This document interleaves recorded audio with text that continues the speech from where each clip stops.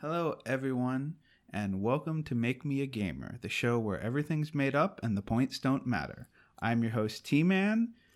And I'm Harvey Z, and I'm Colin Mockery. Wait, you recognize that? You recognize that intro? I think that's one of the more classic intros in intro history, yeah? Would you say that I just plagiarized that intro? I was figuring it's more of a joke and homage. Where are we going with this, T-Man? Why haven't we gotten a chance to really introduce ourselves?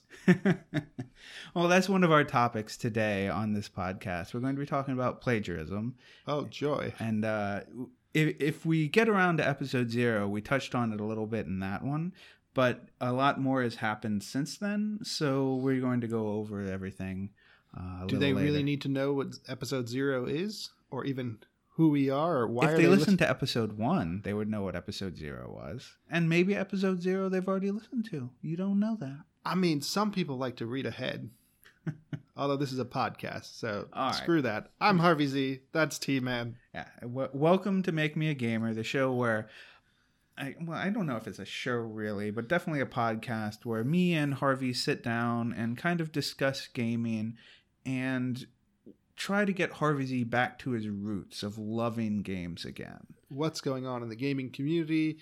How can I rediscover my love of not just video games or gaming culture? Yes, that's the big thing.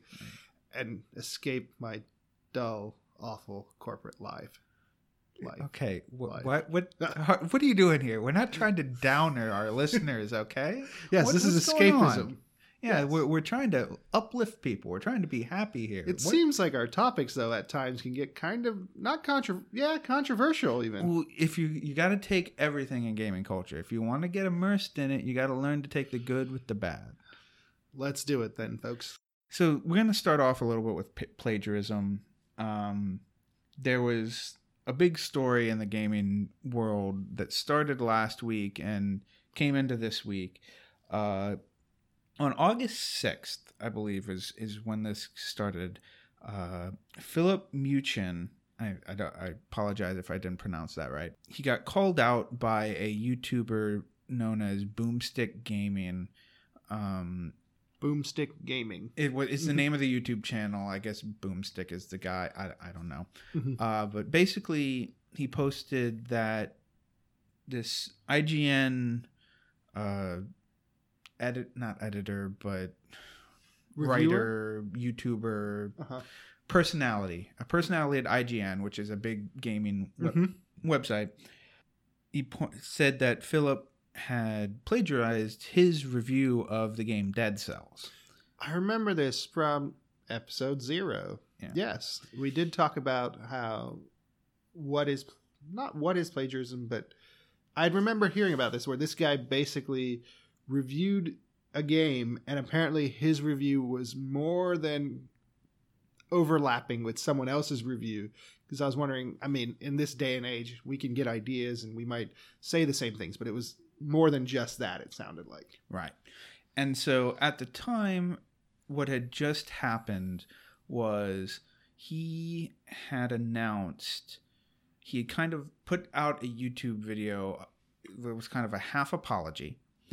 And basically said, listen, anything has been completely coincidental. That's right. You can go ahead, look into me if you want, but there's nothing going on here. And there had nothing to see here, folks. Right. And so Kotaku, the news outlet that he challenged, and specifically Jason Schreier, who wrote the original article, posted a new thing like comparing his FIFA 18 review. And then someone else came up with a Metroid review, I think. Anyway, so it started this game. It was more than just a one-time thing. Yeah, it was more than just a one-time thing. And so what happened after the last time we recorded was IGN started pulling down all his reviews. Okay. Because even more started coming out. It would just open the floodgates. Like, people were coming such from a weird everywhere. Defense to go into of like when you get attacked, the best off. It's almost like offensive of like, hey, come at me, bro. I have nothing to hide in my closet. People are gonna come at you then, and they did hard. they were finding he took things from message board posts. He took things from other people's reviews and put them in his own editorials. They even went to his LinkedIn and discovered that he had plagiarized some other site's job thing as his LinkedIn resume. Like, he had plagiarized his own resume. Not just like beefed it up or used like fancy words or corporate buzz speak. No, he just copy pasted. Okay, so this guy had a lot more skeletons in his closet. And so he ended up removing the apology video from his YouTube channel. Yeah. And actually started filing DMCA takedowns for other people who either like talked about or showed clips from the video or rehosted the video. Wait, so like as like a copyright kind of way to get around, like, oh, this is me saying, come at me, bro. Anyone else who was like, we came at him, here's the evidence. He was using it to get down the evidence by saying, well, they used my come at me, bro statement videos. Yeah. Again, he's really good at using offense for his defensive tactics. He's gone pretty radio silent other than that, though. And it's just a real interesting kind of topic to start out with because he failed miserably at whatever he was trying to do. To defend himself, probably. Right. He did this whole kind of, I don't know what he expected. Yeah, he told a major news outlet, listen, there's nothing else to find. You won't find anything. Knowing full well he had done all this for years. Do you think, well, is it like so that's where I wonder, is it like a personality thing, like a narcissistic person who might just say, like, you won't find anything? Did he feel so confident, or maybe there was an ego element where he was like, nobody's actually going to do this, or they're not going to find the skeletons or the bodies I've buried? Or is he just an idiot? It might be a little column A, a little column B. Okay. Probably some sort of ego in that he had gotten away with it for so long that people wouldn't put two and two together. Like, they just throw this away as an isolated incident. I'm too big for this, or right. Too big to fail. Yeah. Another interesting thing that came up was, now this is, I don't want to throw this off as fact, just so we're clear, but some people were researching it, and it looked like he didn't really have any interest in video games until he was hired by IGN, which, like, he purely was he didn't have a presence maybe in the video gaming. Even if you look, people were looking at his Twitter from like his pre IGN days, and there were like no references to video games, nothing. Was he like a journalist guy or a writer? I don't know. I haven't looked into this like myself. Some sort of a freelance guy. This is kind of coming from the grapevine, but there is a possibility that he wanted to get into YouTube and like video production, and he saw games as an easy way to do that, but didn't actually really like games. And then once he was thrown in there, it's like, oh shit, I gotta look like these gamers. Right. And so maybe that's partly why he plagiarized. But then he became successful. So there must have been something good about him, or was it just maybe the IGN brand? It's probably the IGN brand. Because they're the big gaming hub. So people are going to go to IGN, and then he happens to be reviewing the game, and maybe they came there for the game, but then they wanted to see his other reviews. They liked what he said and so forth. Okay. But that's, I mean, I wish I could say that this doesn't happen in like the corporate world or in like other places in real life. I would expect it then to happen in video game companies. Plagiarism happens. Yeah. It's so weird. It's just like the reverse of that. If you come at the king, you better not miss. Kind of. He was like, you're not gonna find anything, and then they didn't miss. They hit him. They just found everything. They were like, the bodies are right there, everything. Sir. They're right behind you. You came out of your house and you just said, don't come in and look for everything, and there they were. Oh, okay. What were you thinking? It's a weird situation, but it's pretty safe to say his any sort of reputation he has in video games is burned now. He might find a career doing something else. This isn't a back and forth. This guy, he's lost. Done. No, he's done. This was burnt to ashes. Harvey Z prediction here, though. Could we see in like 2-3 months he lays low? Then we see like a YouTube apology video from this guy. And then we see this is my redemption tour. And then he tried an apology video already. It wasn't the come at me bro one. That shouldn't be the apology video. He might need an apology video for that apology video. Well, I'm sure there are plenty of apology videos he can find on YouTube to copy and put out that'll make him feel sincere. I have nothing to say on that outside of like, well said. All right. So we've got couple other things to talk about here. If this feels a little late in news-wise, it's because we're recording this the same day as episode 1. So don't give away the secrets. Listen, we got to give a little bit of inside we have nothing to hide. Come at us, bro. Don't do that either. Investigate what? Episode 0? You can't find it unless we release it. Oh boy. So Valve accidentally launched something yesterday. I know Valve is a video game company. But they accidentally launched something. When I say launch, I mean a product launch. Yeah, I mean, even that's not just like one guy pushes a button and oops, it is, they launched something? So, yesterday, Steam.tv went live.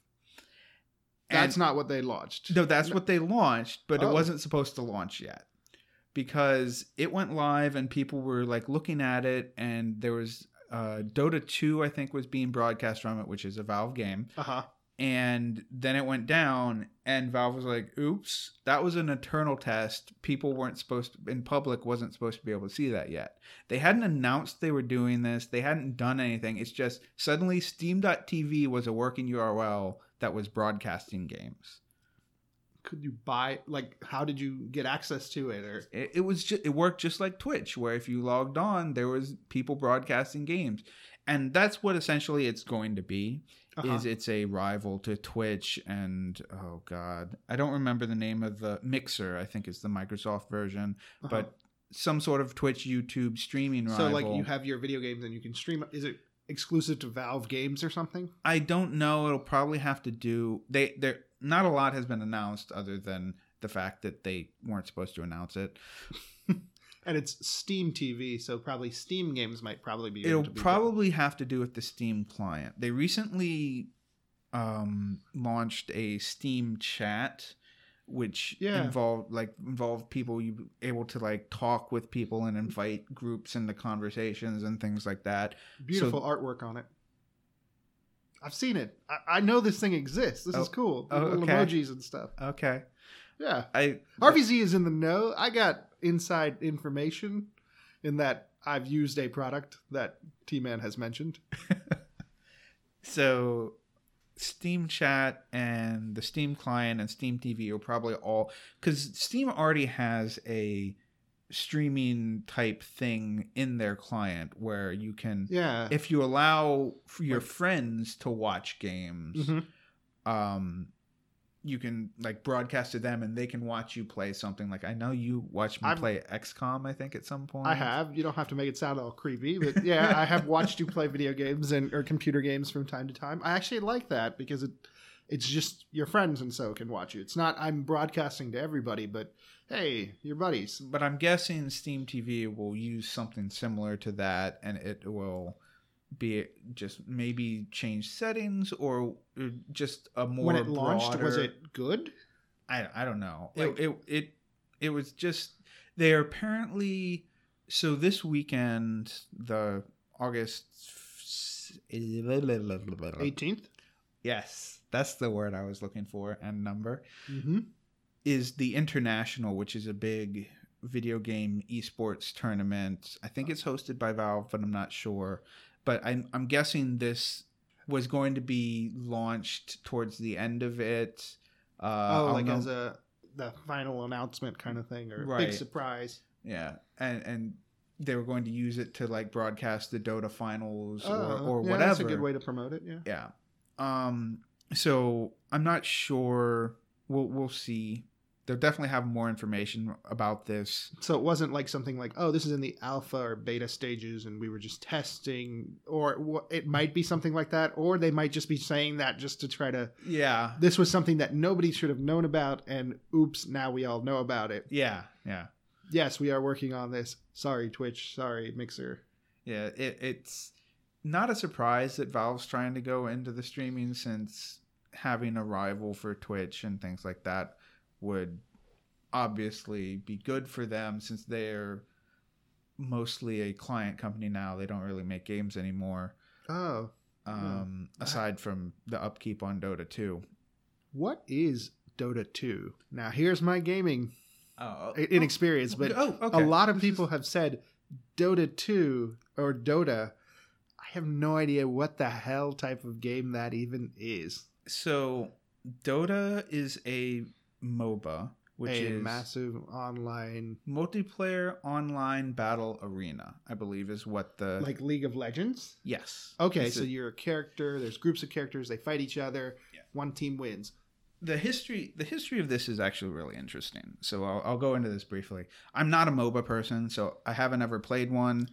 I don't know a lot about them, so don't come at me as like an expert, but I do know the origins of it, and it's really cool. Oh. So Warcraft 3 had a big modding community.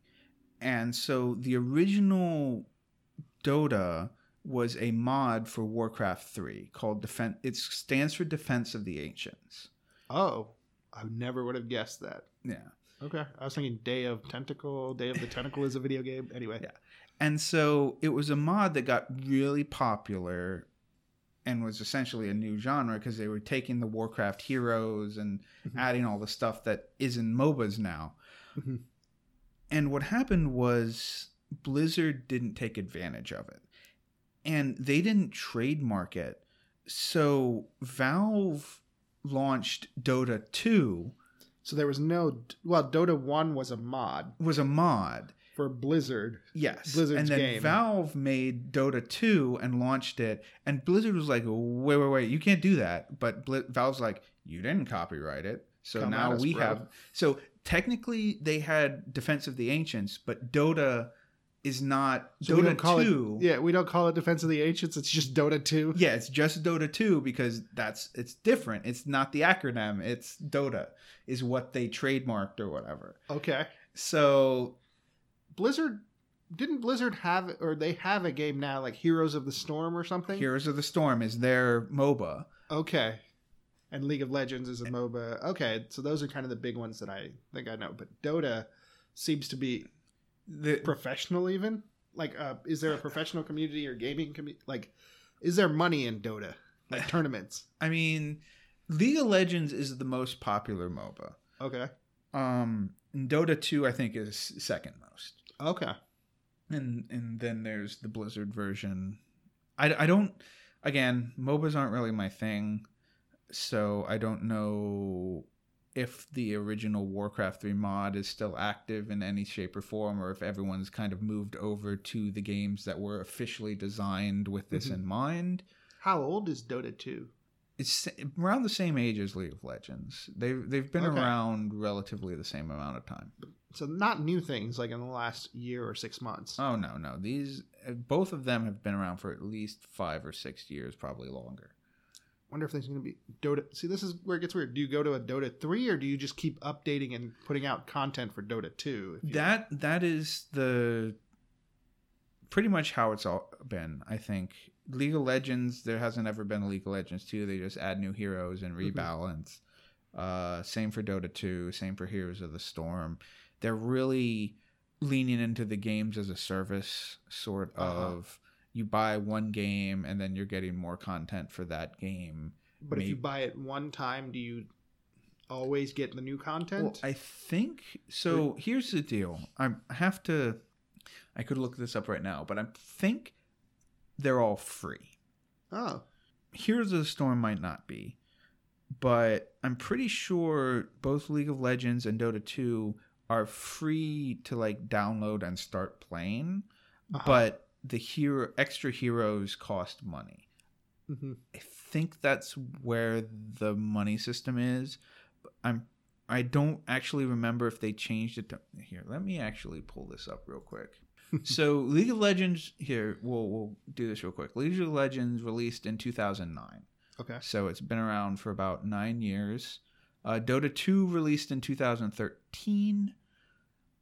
So it is slightly more recent than I thought. Still 6 years. Yeah, but I'm pretty sure they're free. Yeah. League of Legends is the title card on the website just says play for free. So I think Dota 2 is the same, and that's part of how they get a lot of people is you can just pick it up and play it without having any entry fee. The first hit's always free. I learned that from all those online games. Nope. RuneScape. This is an old one. I don't know if this might be inside. Like way back in the day, there was a massive online game. By massive, like 40 people could be on the server. RuneScape was a game I did play for a while. Apparently, they brought back RuneScape just like in the last 6 months, a year, maybe recently. Updated graphics. Everything is beautiful on it. Looks great. Now it actually looks like a modern game as opposed to back in the day. It was pixelated and sort of Minecrafty before Minecraft was a thing. It just happened to be that's how the graphics were way back in the day. Now that it's all shiny and new, I think you have to pay for RuneScape. I don't think I'm paying for RuneScape, but it was a nice little like, oh, whatever happened to that game? It's back. That's cool. Yeah, I never played RuneScape. Have you heard of it? I have heard of it. Okay. Like, yeah, it was one of those things where a friend brought me into it and the friend was like, oh, it's for free. Check it out. Then I joined and then the 2 of us played and then 3 of us played and it was like a guild for that way. That's how they hooked us. And then they stopped playing and then I just fell out of it as well. Once it was like, oh, so I just have to keep mining or baking. And at some point I'll feel like I'm a part of this community. I just kind of walked away from that. Like bake 40 pies to level up your next baking skill level. And you had to get the bread, you had to get the dough, you had to get all that stuff. So you had to go to the mill, you had to go to get grain, you had to harvest the grain. It just became It sounds work. like work. Yeah, that after a while I was like, I'm in high school and I'm friggin' like grinding just to make some friggin' like pizza. I don't want to do that. Although pizza was my next level skill and I could gain more health to that, but I wasn't playing and killing monsters or going on quests. I was just friggin' making pizza. And then I realized I could sell the pizza to the actual people who were going out there and gaming and then get income that way. And then if I just create a pizza shop, but then all I'm friggin' doing is making pizzas and grinding and doing that and never fighting the friggin' monsters. Yeah. I became a corporate like pawn back then. No. Anyway. That's kind of funny.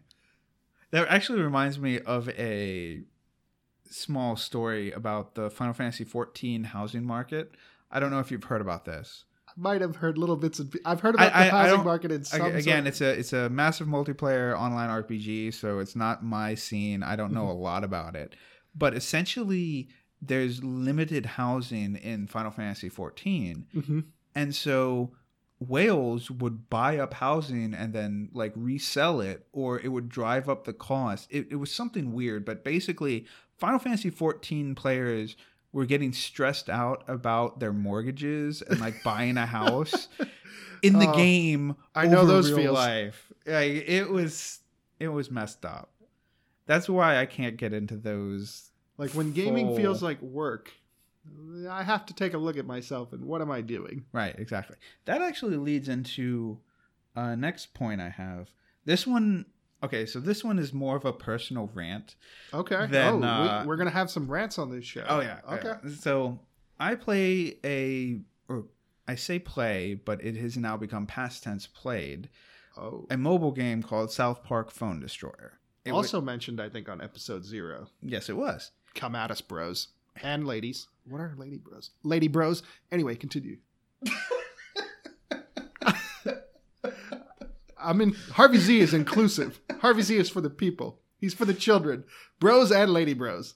Oh, God. Tiny bros, big bros, old bros, young bros. Bras. We got them all. Come at us. Episode 0. Oh, God. I lost my train of thought now. South Park Mobile Gaming.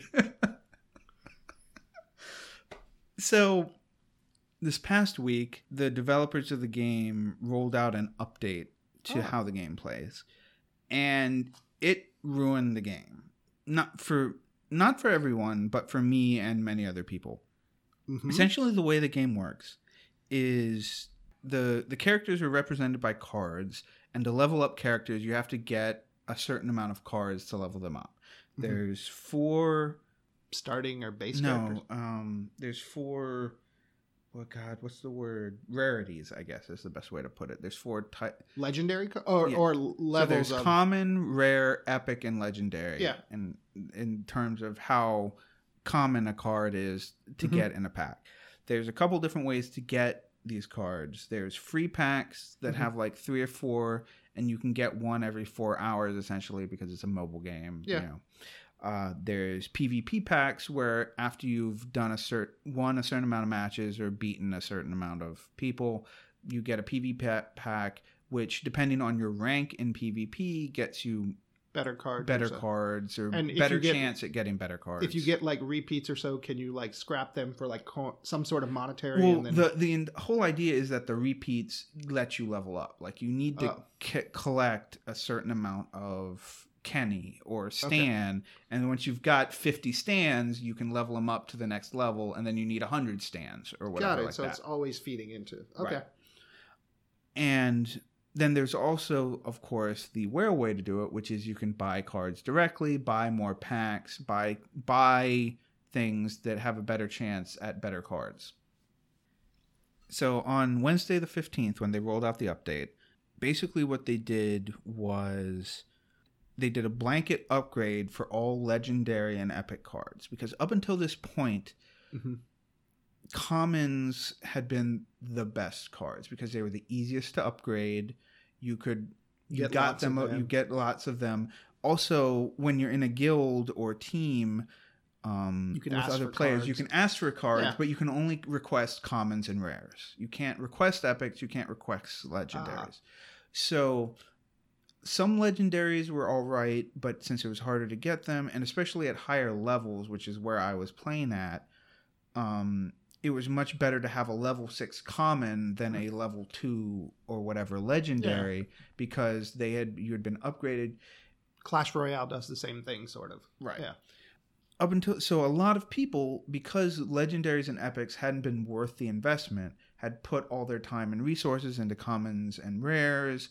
They had spent a lot of time. Like, once you get to the level I was at, it would take a month. It takes about a month to request and get enough cards to level up a level 5 card to a level 6 card. Yeah.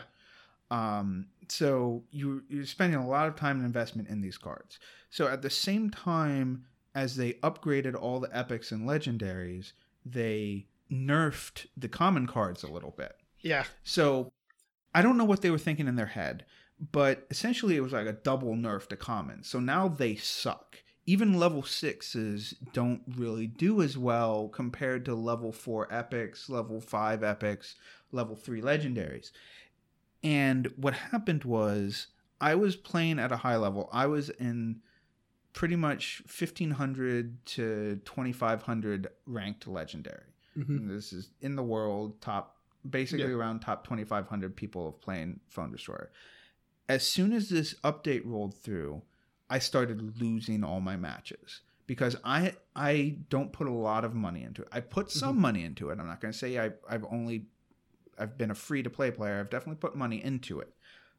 But I didn't put a lot of money into it. And that's what separated me from everyone I was playing against now, because all the top people have level 3 legendaries, have level 4, level 5 epics that are just doing way more damage. Did they have them before, or they just kind of bought them up really quickly?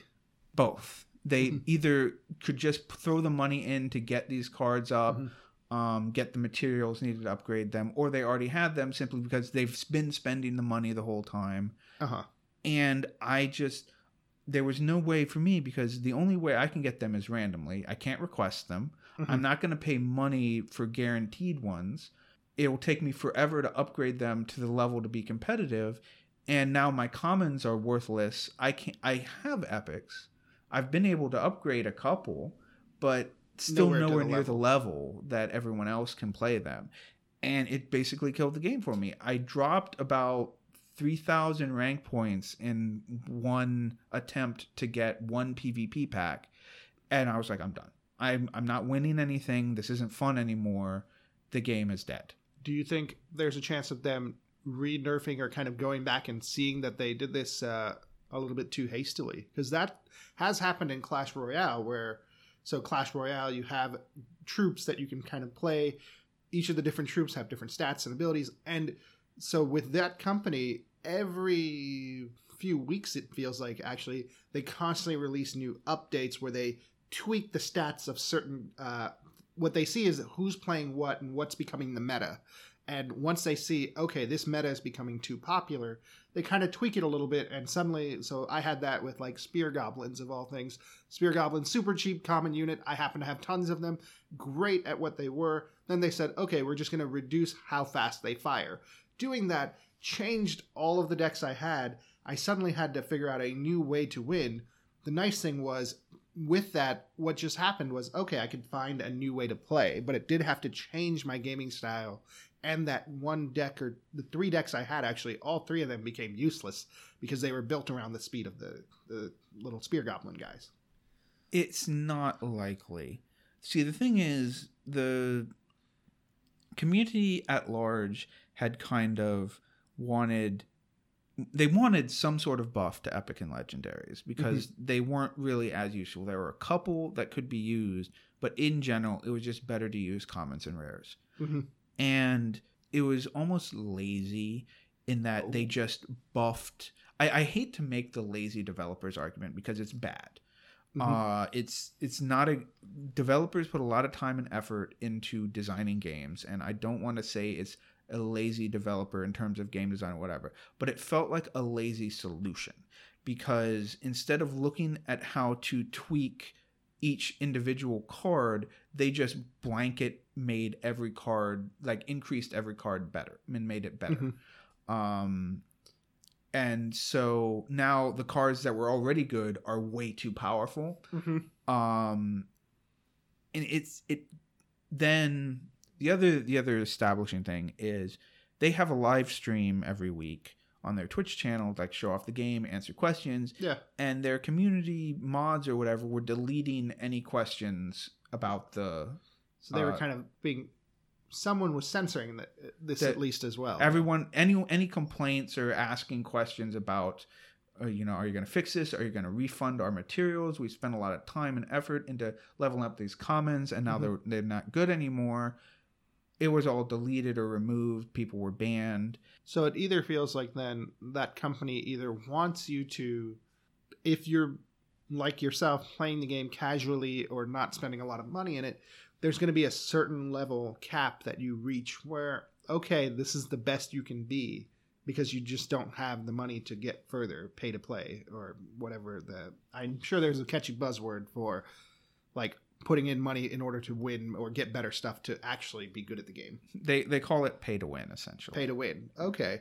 Like that's why Supercell, who does the Clash Royale ones, the thing that they did was, they focused on individual characters and the meta of individual cards or things and what is being played a lot, and they tweak it that way. It sounds like you're upset more because it was so blanketed.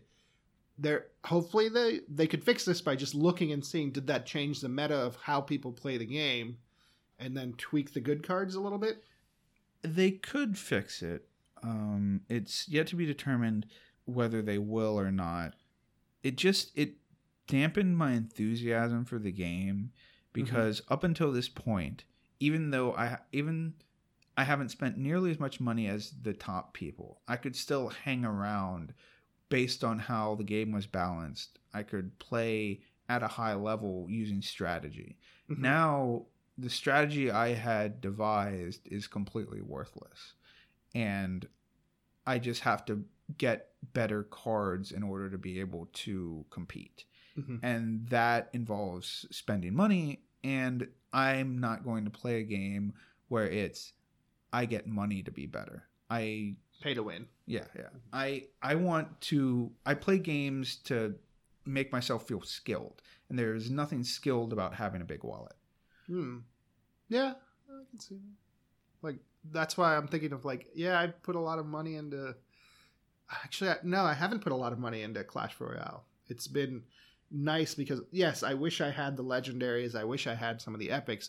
Over time, I have access to it just by like the random things, and every so often you get like a legendary drop or so. But those don't feel like game-breaking things. Like, even then, there's a skill of then how do you use it? And even when you, like, on their load screens, they like to say a well-timed common card can outmatch a legendary. But it seems like in this one, if you played, it's not a skill of playing a common card at the right time. A legendary would pretty much always crush it. At this point, yes, in the balance. They might, maybe they'll change it. Here's an example. There's a character called Dog Poo from South Park, and he was okay. He was used a lot at lower levels because he's a decent epic card that's low cost and does decent damage. But at higher levels, the reason that people didn't use him is because his attack was super slow, and even though he hit hard, quicker assassins were better because they did the same amount of damage faster. So he was phased out as people got into higher ranks. With the update, he can kill an assassin in one hit. He does more damage than assassins now. He has more health than assassins. There's no reason to use a common assassin over him now because he can tank a hit and just kill everything. And it's just that kind of that the well-placed common, like you can plan to kill something with your common assassin, but like you can't kill Dog Poo. He has so much health that you play a regular assassin, it doesn't do nearly enough damage, and he kills your assassin in one shot, so you just wasted your energy on This makes sense in my head because I've played the game, but all those terms might actually make people go like, what? Energy? Dog Poo. Yeah. But yeah, so that's just my personal rant of... Would you say that someone make me a gamer, this made you less of a gamer? It didn't make me less of a gamer, but it also... What it did was it basically ruined the one shot I'd given mobile. Like I don't like mobile games because they pull shit like this. I don't like spending money paying to win. I put up with this because I like South Park. I enjoyed, like, it was a funny game. It was fun. I liked the different characters. At this point, I was trying to give it a shot, and I stuck with it through... This isn't the first time the community has gotten mad at something the developers have adjusted or whatever. No, you don't say. Yeah, but up until this point, I've put through it. I've even continued to give them money every now and then. But I'm not going... I don't have the paycheck to drop $500 so I can get a level 5 card instead of a level 4 card. I'm sorry. If I'm going to spend those $500, I'm going to get like 10 games or something that I can play and have hours of content, not do better at a mindless mobile game. Like, this was supposed to be something I do for 5 minutes while as a distraction. Yeah. So yeah, that's my thoughts on that. So this is something I wanted to talk about in our first episode, but we kind of ran over time. It's about one of your favorite game series. So I'm hoping that this will be sort of a re-energization. Okay, you're going to bring me back with my old favorites. Yeah, we're trying to make you a gamer. So I want to talk about XCOM. A game. Hours and hours of blood, sweat, tears. Many, many tears. So many tears. One of my favorite games. Top 10, top 5. The whole series is just... So I'm gonna turn the mic over to you for a minute. Okay. Because you played the original. I've only watched you play the original. I've never actually played it myself. So why don't you talk us through the original XCOM and your experience with it? Harvey Z's first experience with XCOM was the 90s version of the game where I discovered this game back in the days when they had like computer video gaming stores in like the mall in the 90s, where they would have free discs for you to like, you could pick up and just get, the disc would have like 16 demos or maybe a demo of a new game or so. At the time, it was this game called XCOM. Picked it up, no instructions, nothing else to help me, just put it in the computer and da-da-da, there's a pixelated screen, it had flashy music, and I started to try to figure out how to play it. I had no idea how to play it. I was a kid at the time. I probably wasn't even, might have been around, I don't know how old I was, but definitely not a gamer at that point, playing regular video games. What ended up happening, I just put it away. Then, a few years later, another demo disc thing that I discovered, XCOM 2 Terrors from the Deep. And I was like, oh, what's this? All right, I'll put it in again. Little bit by little bit, I literally had to learn how to play this game through trial and error. 16 buttons on the home screen. Each button, nothing is explained. Took me forever. I click this one, my guy ducks. Okay. Oh, there's a bar that goes down when my guy ducks. Oh, it's a time bar. Oh, this is how I move. I had to do it that way until finally what ended up happening was we had the internet. On the internet, GameFAQs.com. GameFAQs.com, those people gave me so much good content. I love to read. I would actually, at that time, I was a gamer. I would read just in manuals and playthroughs and strategy guides, and it taught me then how to play the original XCOM. Every gamer has a GameFAQs phase. If you grew up in the early stages of the internet and played games, you were on GameFAQs at some point. Like, I would see maps with little X's and O's and all those people, unsung heroes of the gaming world. Oh yeah. They solved a lot of problems that people would have never been able to do. There were times where I wouldn't buy video games. I would just simply read the playthroughs to get the whole plot from an XCOM, or not an XCOM, but the GameFAQs stories. It was something I did for fun. Yeah. So what you're saying is you watched streams before streams were available to watch. Yes. Harvey Z. Cool before it was cool to... No, I don't think that was ever cool to just sit there and read through like a 60 to 100 page Word document just telling you... But it gave you the full story of the video game. I mean, I didn't need to play an RPG. I could just read this guy's instructions. You read the transcription. Yes. Okay. But so what XCOM actually was, the original game, you control a group of the government forces, XCOM, this UFO defense agency. It's a tactical strategy game. I don't know what the key tactical game where basically the map is in a grid. It's a fixed map. You have to go out, discover the bad guys, which are the aliens, and using your troops with their equipment and such, take them down, defeat them, prevent them from killing the humans, either get back to your ship or kill all the aliens. And then you go on to the next mission and so forth. As you succeed in getting the missions, you would get better technology. You could update and research and figure out better stuff. And that's how you kind of played through the game. If you had no instruction manuals, you didn't know what was coming. And so that was one of my most cherished memories for XCOM, was just playing through it, not knowing what types of aliens were out there, not knowing how to really upgrade my own guys to get them to have the better technology and such. And just as a kid playing through, and even the very first like Greys who had like simple laser weapons and such, and my troops with their machine guns or their semi-automatic rifles, severely outnumbered in technology and skill. So I just got wasted over and over. Every moment was terrifying. And what I would later learn is the game was just actually really freaking hard too. Like, you had to you had to use skills and tactics. It was a true tactical game. If you didn't, and you blindly wandered out there, as a young Harvey Z did, your troops would get mowed down.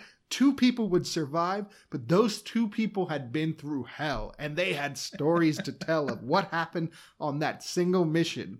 And when they came back, I had to rehire a whole bunch of other troops, send out everybody else, but those 2 people went with them. They stayed at the back because they knew what was coming. All the low-level troops would go out there with their simple machine guns. The one laser gun or laser rifle I had gotten, the good guys got, the elite squad. And then we just played through this over and over, hours of entertainment. I my first experience with XCOM was in college with you, and you were naming us. Yes. You would name the characters. I would name after all of the us. troops after you guys, my college friends. I don't think I ever put myself in there. I knew better. I knew better. So I would send out basically my college dorm to go and face the enemy at that time. People didn't come back home. No, they didn't. So this was back in the 90s, right? Both of these came out for PC in the 90s. Recently, I want to say about 2012, 2011, somewhere in there, Firaxis, who also does the Civilization games, rebooted the XCOM series, and they did a very good job with it. Like, I got super addicted to the first game, XCOM Enemy Unknown. And it kept all of the things I really enjoyed from the first two games. Terrors from the Deep, a new level of hard, but we won't get into that. XCOM 1 played through and I beat it. One of the few gaming benchmarks that I have is I beat XCOM 1. That's actually pretty impressive. It took me hours. I remember the final level. I spent an entire full day into the evening, had lunch and dinner while playing through and beating that level. So much fun. One of the cherished gaming memories I have. XCOM, the new ones, revamped it and still brought back what I loved. I really enjoyed it. It was hard. It was difficult. And I didn't know what was going to happen. And again, I'm sending out guys. Although they did cut down on the troop size, but it was still fun. Yeah, it was very interesting. I really got into it. And so specifically, XCOM 2 is one of my favorite games, period. Yep. Like, it perfected everything from the original reboot. They did Enemy Unknown, then they did Enemy Within, which was like a big expansion. And then a couple years later, they came out with XCOM 2. And XCOM 2, to me, was super interesting because it put you on the other foot. The shoe was on the other foot, whatever you want to call it, because this one... The bad guys won. Yeah, the canon ending of the XCOM reboot was that you failed at defending the Earth, and the aliens took over. Which is so XCOM. You beat the whole thing, and it's like, yeah, you still lose. Yeah.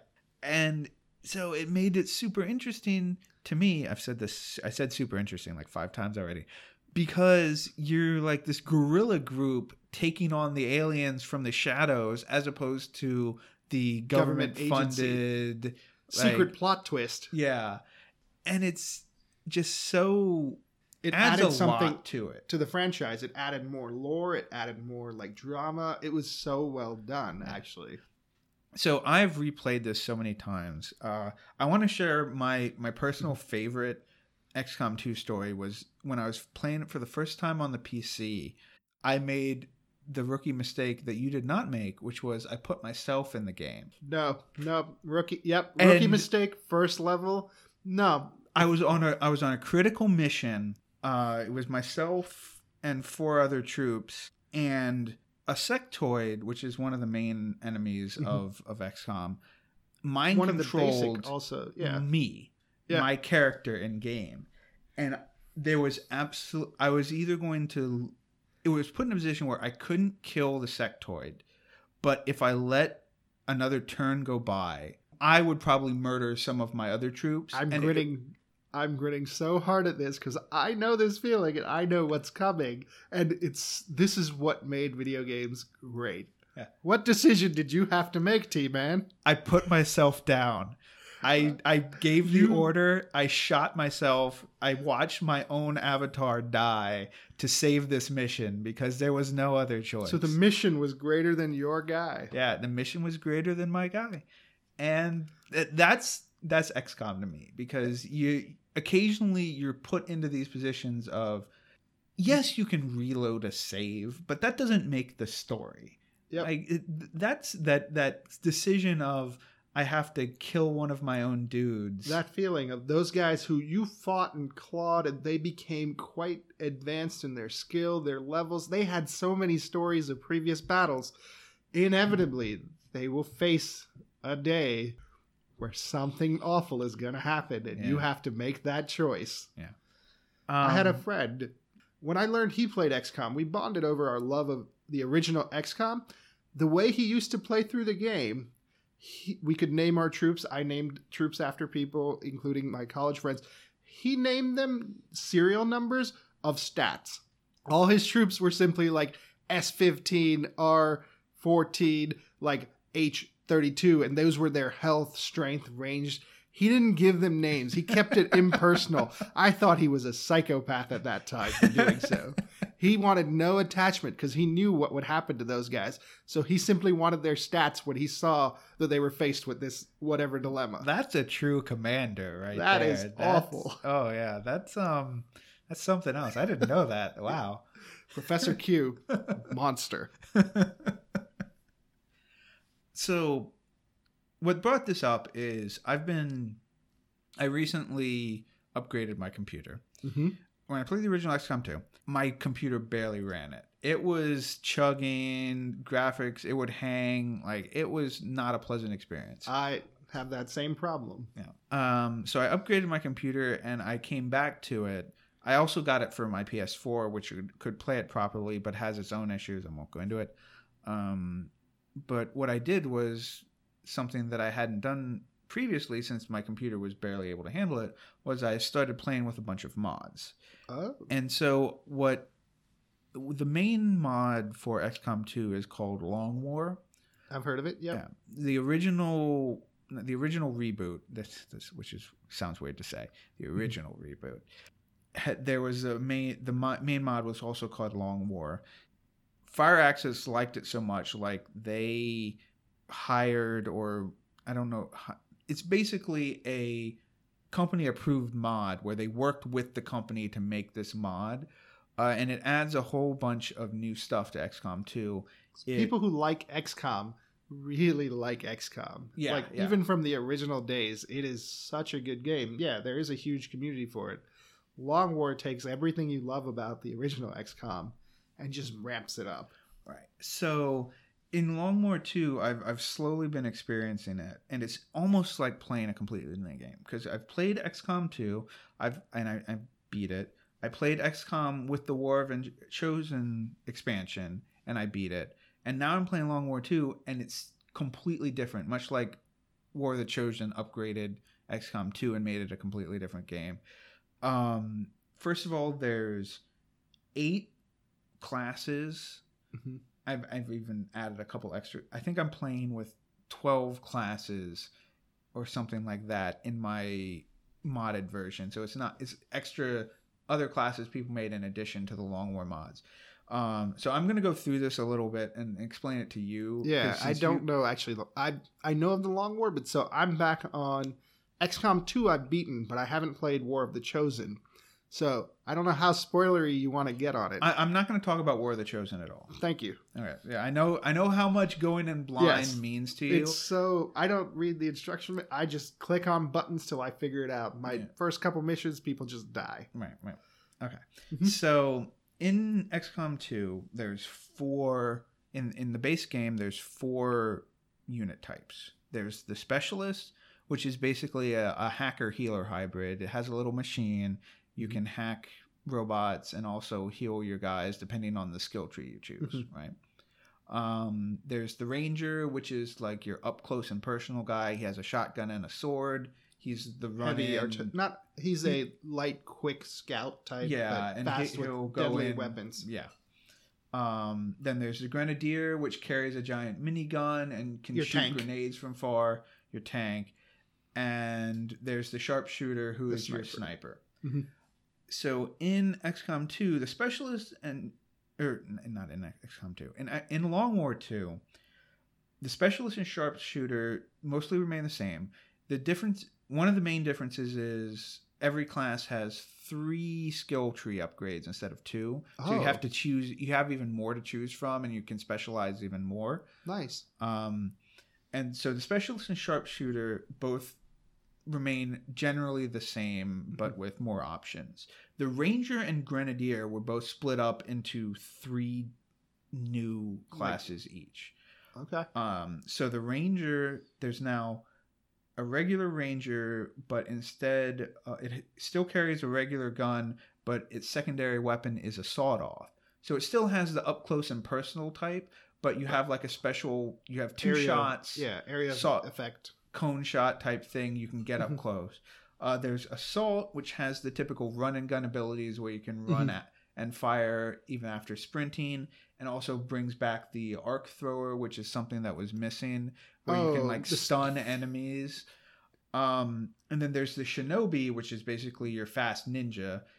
Sword. He has like a small, really light gun, so he can move further. That's the other thing, is everything has weight in this, so it actually determines how far you can move depending on how you've. That's something from the original game as well. Your people could be overburdened, so even though they could move, if they were carrying their buddy's corpse or their unconscious body, that would put a lot of strain on how much they could actually move. Right. Yeah.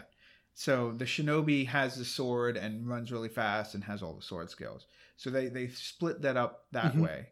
And then the grenadier was split up. There's still the grenadier which is roughly does the same with grenades, but doesn't have the minigun anymore. It just has a regular rifle. Purely a range guy with a medium weapon. Right.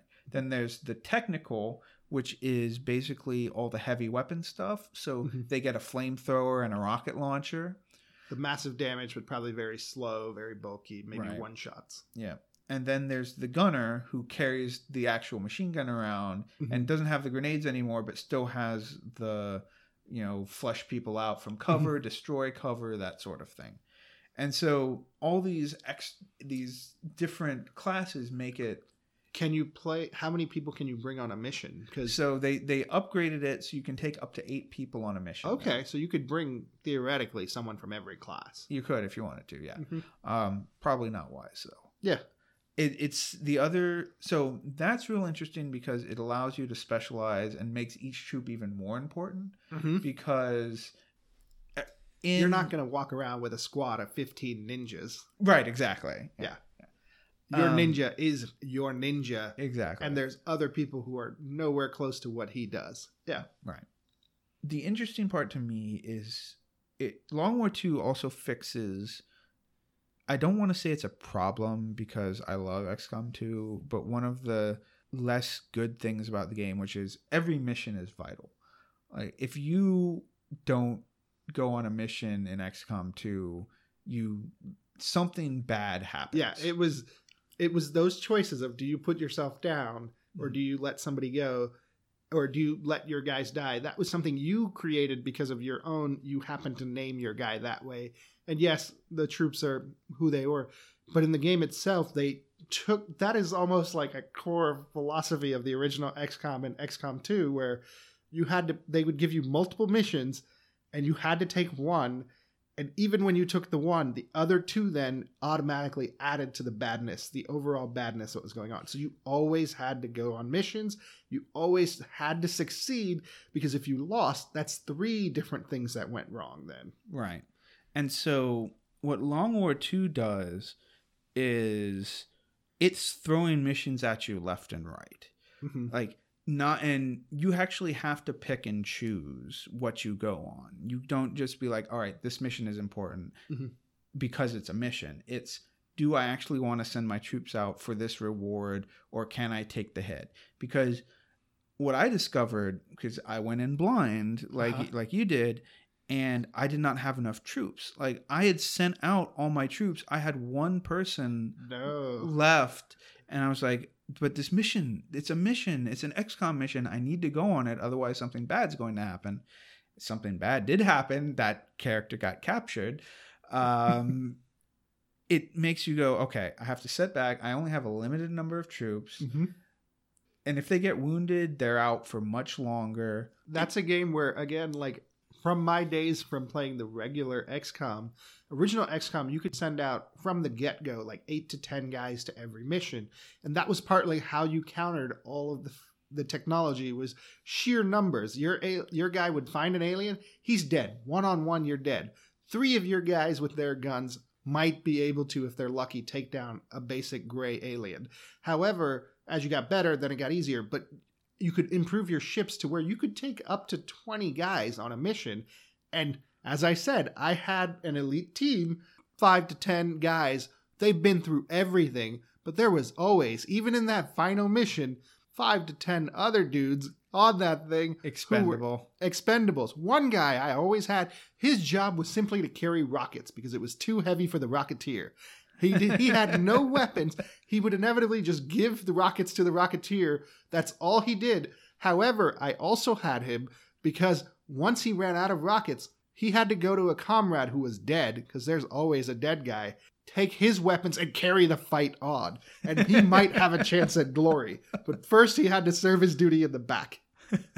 That's what I learned from the original game. The new game, I keep rosters, full rosters, because of that. One of the things that the original XCOM did as well, spoilers, when you played that game, there would be missions where you would send out your troops, and sometimes if the aliens got pissed, they would attack your base.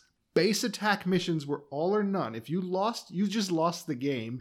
The nice thing, there was no troop limit. Whatever troops you had at the base that you had built, so even the base design and level was something that you had done yourself. So when you design your base, you make choke points. If you didn't make the choke points, aliens came from everywhere. And it would be like 30 guys versus like 20 to 30 aliens coming in. Your equipment was whatever you had numbered. So if you happen to not sell off your excess equipment and you just happen to have like 40 guns and no ammo, your guys would all have 40 guns without ammo. You had to sell off the extra guns to make sure you always had in the spares 20 guns, 20 ammo. You don't want to max out what your guys will start out with because they'll get like the first 80 things.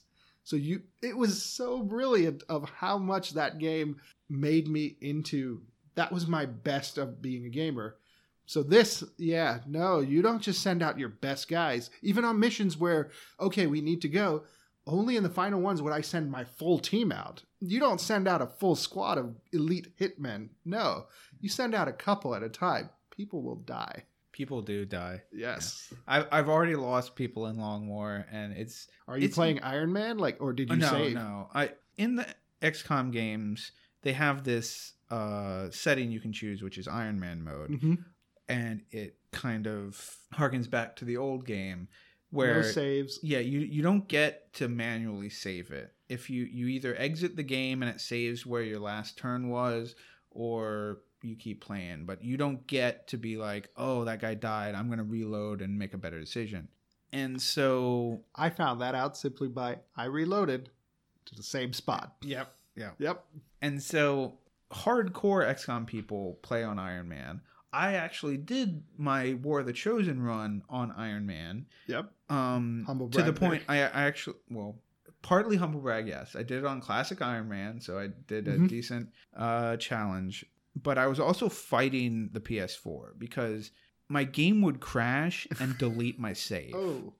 So I had to go to the cloud to re-download my save. Like, that was how hardcore this game was for me. For the love of the game.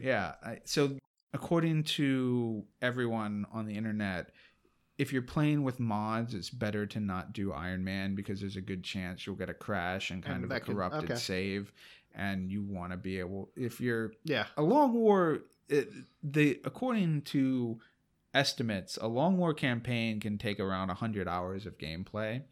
So if you're putting that much time into it, you don't want the game to just corrupt and crash. That final battle, like 6 hours into it, like I felt like I achieved something winning that first game. Yeah, I would not want it to crash. That could be just a demoralizing, like, walk away from the game for a couple of years kind of thing. Yeah. So I've been playing that, and that's been really fun. I've also been playing an XCOM like called Hard West. Oh. It's interesting, and I like it, but I also don't like it. Mm-hmm. It's essentially modeled in the same way that the XCOM reboots are. Mm-hmm. Where you have like top down, but it takes place in the Wild West. Sounds fun. Yeah, so they do some interesting stuff. You can like get a ricochet ability where you can shoot a target and have it bounce and hit a guy behind cover. Mm-hmm. You get Are there different classes of types of guys? But see, that's the thing, is the abilities are based on cards, which is an interesting aspect. Like, through battles, you gain like a Jack of Spades, and that Jack of Spades gives an ability. So you can mix and match the cards on your people. Uh-huh. And if you get a hand, you get an extra bonus. So if you put 2 jacks on a single person, you get a pair, and they get +4 to their movement. This sounds really kind of cool, actually. I like it. It sounds really cool, and I do like it, except for the fact that the way the game is designed, it plays out in scenarios. So I had my guy, I had upgraded them, I'd bought guns and stuff, and then I beat the scenario, and then I went to the next scenario. It's the same guy, but it starts over from scratch. So you lose your hand and stuff like that. You lose your hand, you lose all the guns you've had and stuff. It like takes place a couple years later. Is the scenario like a single mission, or is it like 3 or 4 missions in a plot? It's a plot like type a mission chapter sort of thing. Yeah. There's like an overworld, just like XCOM, where you have to make decisions, and it affects. My guy in my initial mission lost his eye, and for a while that hurt his aim, but then he recovered and got, because he got back. No, he didn't grow it back, but he got used to it, and suddenly he was better. Okay. So it was kind of it was a detriment for a while, but then he became a bonus, and that kind of stuff is all interesting. It was just, it killed my I have this starting over part is that need of the story through line. The game has its own story it wants to tell, unfortunately, and for me, part of the fun of XCOM is the people with their own stories. Your guys, your troops, you get attached to them, so you create a personalized game. And then it just goes away and starts over from scratch. Like, my guy grew his eye back, for goodness sake. That's what I was wondering. Like, in the next chapter, does he still... See, he had his eye again. That's just dumb. The mechanics of it are fun. I like the design of it. I would kind of recommend it. Okay. So I had this phase with the original XCOM. That is probably one of the... If you're going to pitch a game to Harvey Z, that's the game to kind of pitch. Is XCOM and Terrors from the Deep, XCOM 2. I got into a phase where that's all I kind of really play is tactical games then, of like the top down, the grid, and you move around on a fixed map and your characters level up over time. Like Final Fantasy Tactics is unrelated to it, but felt close enough of where that's what I was always chasing. And I've played a ton of other games that do this. Like there's lots of top down grid games, like Fallout had one, Fallout Tactics, but they're never always the same. And it never gave me quite the same hit that XCOM 1 and Terrors from the Deep did back with like my troops and all of it. That was actually probably my ideal game. Like overall, all the games I'd played, if I had to go back, there's 2 games in my mind that I would always want to play. XCOM is one that I would play single player. The 2-player version, my favorite other game, multiplayer, ToeJam and Earl. Those are the Harvey Z games. And if those of you who are interested, we have a full playthrough of ToeJam and Earl on my YouTube channel. And if you like this podcast, it kind of feels like that, where ToeJam and Earl is a great game. It's a casual game. Anybody can get into it. The music, everything about it is great. And it gives you a chance to just listen and hang out with your friends. Yeah, it's definitely fun. worth checking out. Yeah, if you want to check it out, it's on my YouTube channel. You can find the link at my blog. I don't have enough followers to have a specialized link on it yet. That's how maybe when this episode comes out or something, we can put it in the comment section, a link to it. They're thinking about technical stuff. What are you talking about? But yeah, the full playthrough is on there on the blog or on the YouTube channel, and just ignore my poor video editing skills. I'm still learning. The early days, underground, back. It's like the game facts of T-Man. The Game Facts of T-Man. I think we have our episode title. Game Facts. Okay. Yeah, sure. I was going to go with Lady Bros, but I'm not sure if that would be a proper... Lady Bros. Bros and bras.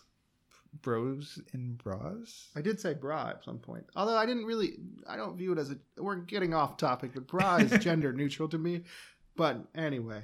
Okay. Back to XCOM 2. Great game. Worth checking out the whole series. If you want to get inside the mind of Harvey Z, definitely a good place to start. You really should play War of the Chosen, by the way. So that's actually one of the games I really want to play. I just have to find time. Like XCOM as well, as you said, hours and hours of content. So it's perfect on that. It's not a multiplayer. I don't need to pay other people for it. It is the game I should play. The problem is I just need to find time. But that is on my list of... The problem is all these other new games have come out as well. And I'm like, oh, do I want to... War of the Chosen is worth it. Don't sit back on it. Don't be like, I need to play something new. At some point I will. Like Darkest Dungeon, all this other stuff. Civilization War 6. of the Chosen is better. War of the Chosen is great. Yeah. And I have beaten the new... or XCOM... I guess it's 1, 2.0, and XCOM 2. I have beaten those, and I love those games. But yeah. I don't want to spoil a thing for you. No, I can't say it. I just have no, to play it. I want no spoilers. So don't even come at me, bro, for that one, actually. I know we probably said come at us, bro, at some point. Don't. Leave me alone.